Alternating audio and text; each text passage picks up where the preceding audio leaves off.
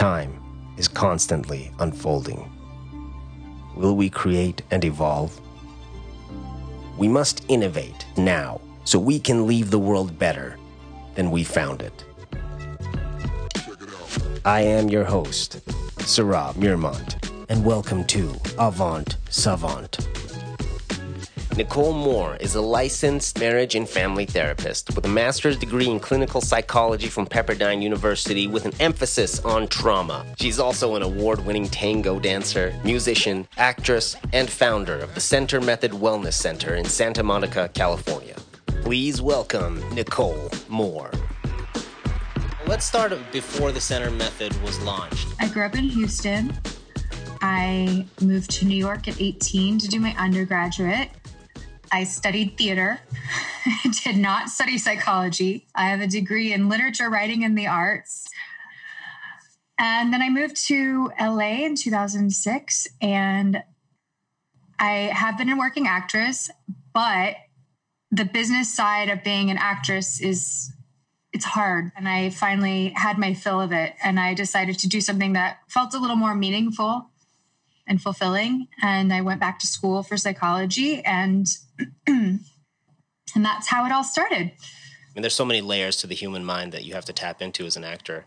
Do you feel like that really helped you and still helps you connect with people? I think that psychology certainly is and does play a big part of the arts in general, whether it's music, dance, visual art, film, acting, all of those things. So yeah, the more perspectives we have, the greater connection, the greater ability to connect we have. Understanding psychology is really only one of the ways to understand a person. What's keeping you sane during this time? Interestingly enough, it is work. You love the work you do then? I kind of do. I do love it. I love working with people. I mean, this is a therapist's time to shine, right? When the whole world is experiencing some mental health issues and people are becoming more aware of it, which is great. And hopefully this will help to destigmatize things. But we're all in this together, and I'm right there with everyone. And it helps me to help other people. Yes, the secret to living is giving. Yeah. Service. What's your morning routine like? Do you do anything special to get yourself primed and tip-top shape? So if you'd asked me this a year ago, the answer would be very different than how I'm about to answer right now. I had COVID in March, and I got really, really sick. I was not hospitalized, but I've now been diagnosed with long COVID. So I have some issues with my throat. I have some inflammation issues, breathing issues still. It's greatly affected my daily routine. So a year ago, I would have said, oh, I wake up, I do yoga, I teach yoga, I meditate, right? All these things. And now I'm like, well, I sleep in till about 8 or 9. Whereas before I would have been teaching by 5:45 a.m. That's amazing. You really relaxed a little bit. I relaxed. That's probably why you're loving life right now, because you're not forcing yourself to be superior. I guess you're just dealing with it until it goes away, or does it go away, not go away? This is so new. Who knows? Nobody knows. You're a great dancer. Hey, are you still able to dance? What's really sad is that a lot of these dance studios are actually closing for good. Wow. Because they're all small businesses. They're all little mom and pop shops. And a lot of them just can't make it through this time. And it's really, really sad. I feel like we're losing culture. Yeah, what do you think is going to happen to these people who are losing their businesses, mental health-wise? And there's been a bit of a downward spiral just overall in general. There are more people going into crisis right now. But you're not really seeing those kinds of people as your patients. Can you tell us what type of patients you see? So I specialize in the treatment of trauma, which is a pretty wide-ranging population. So I see children, I see teens, I see adults, usually individuals who have some kind of traumatic past. So I guess the pop term for it right now, the pop culture term for it would be like CPTSD, which is complex post-traumatic stress disorder. And then there's like a single incident PTSD. So complex would be, for example, an incident, not a single incident, but a reoccurring event or continuous things that happened. It could be developmentally through childhood abuse of some kind, or it could be like a vet coming back from war. But I do see a lot of childhood complex developmental trauma. Really big motivating factor for people is when a relationship doesn't work.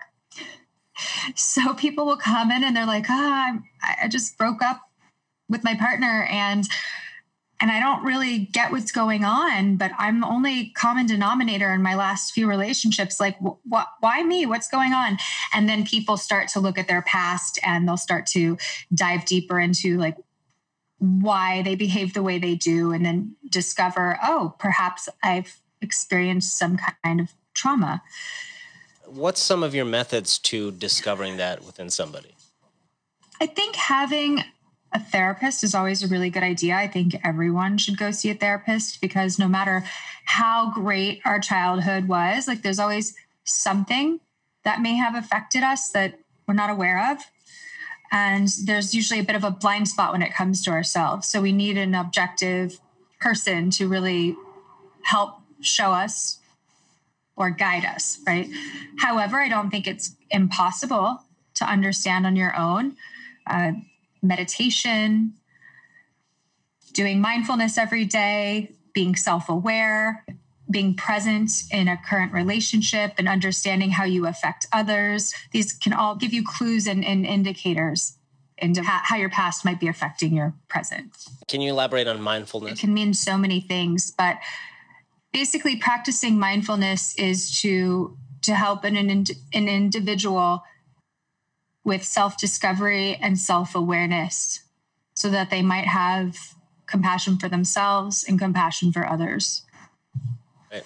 Empathy. It's interesting because a lot of people are empathetic toward others, but they don't have that same compassion for themselves. So I think that's a big part of mindfulness, is really having that empathy for yourself and forgiving ourselves for any kind of mistakes we may have made in the past, or, understanding that we were doing the best we could and we continue to do the best we can.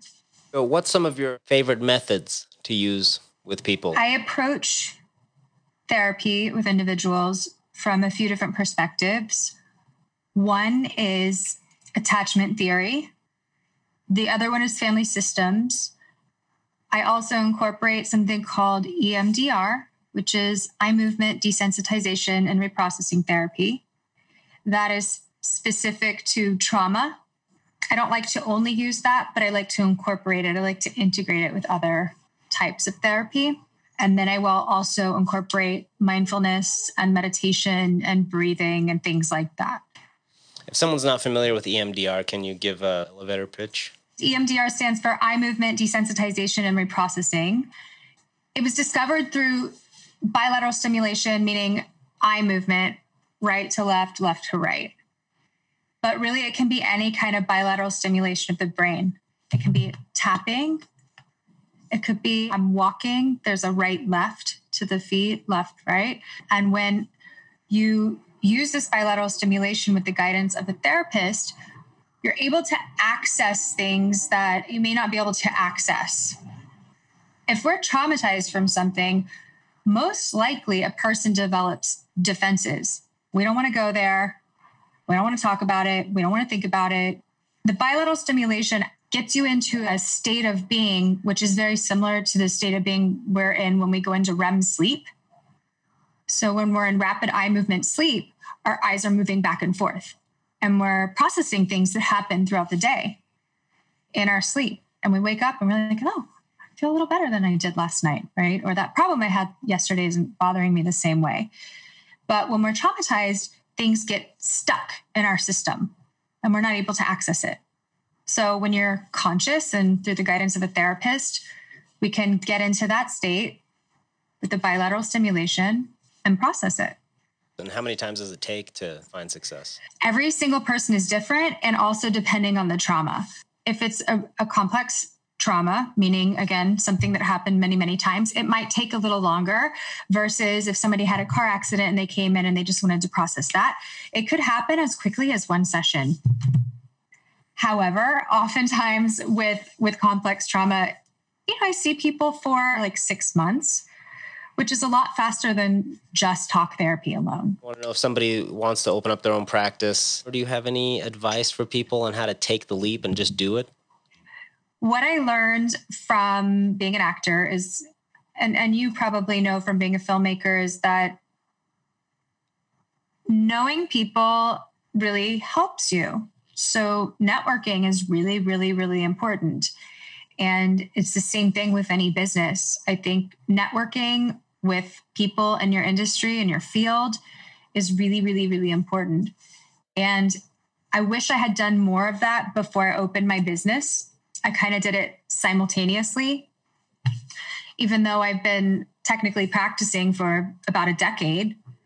I really didn't work very hard on the networking part of it. And I mean, getting to know other professionals in the neighborhood, speaking with doctors, speaking with attorneys, people who can refer, right? So I didn't really do a lot of that. And if I could go back and do that before I opened my practice, I would have done more of that.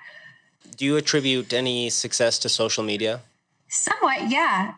Actually, I've been advertising my groups, the groups that I do on social media, and we have people, I say we because I partner with this woman, Dr. Ali Arena, and we have people who reach out to us about our groups from the East Coast, from Chicago, from all over. I've had a client from Arizona.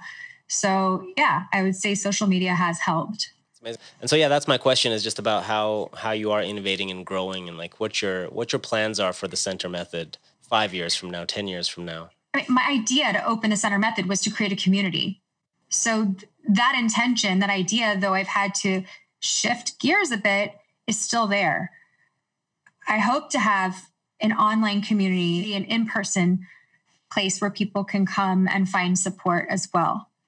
I probably will not go back to the fitness side of things. I'll probably continue to focus purely on mental health and trauma. We also work with individuals on the autism spectrum. So I'll continue down that path. And what do you do with people with autism? Ali and I run a few groups. So we run a group for men on the autism spectrum, and we're starting one for women. We got many inquiries about it. So we're starting one in January for women on the spectrum. And a lot of individuals who are neural atypical, they want to know how to relate and communicate with people. They want to know how to date. So we're doing a lot of relationship coaching, I guess you could call it, and helping them become aware of their emotions, because though they express emotions differently, they still have very strong emotions. So you think all those things are teachable for people on the spectrum?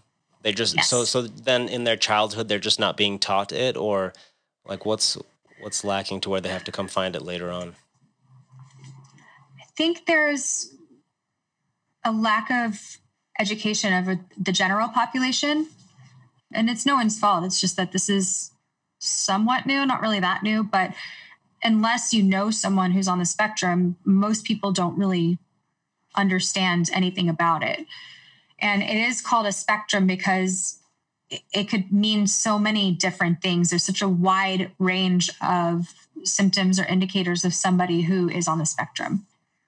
We're kind of taught that like we need to help them fit in with us versus, well, let's all expand our minds and like, how do they think?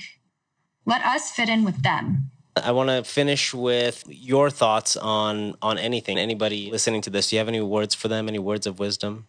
Be their teacher. I would say that if you need help, it's okay. Everyone needs help every now and then, and reach out to someone.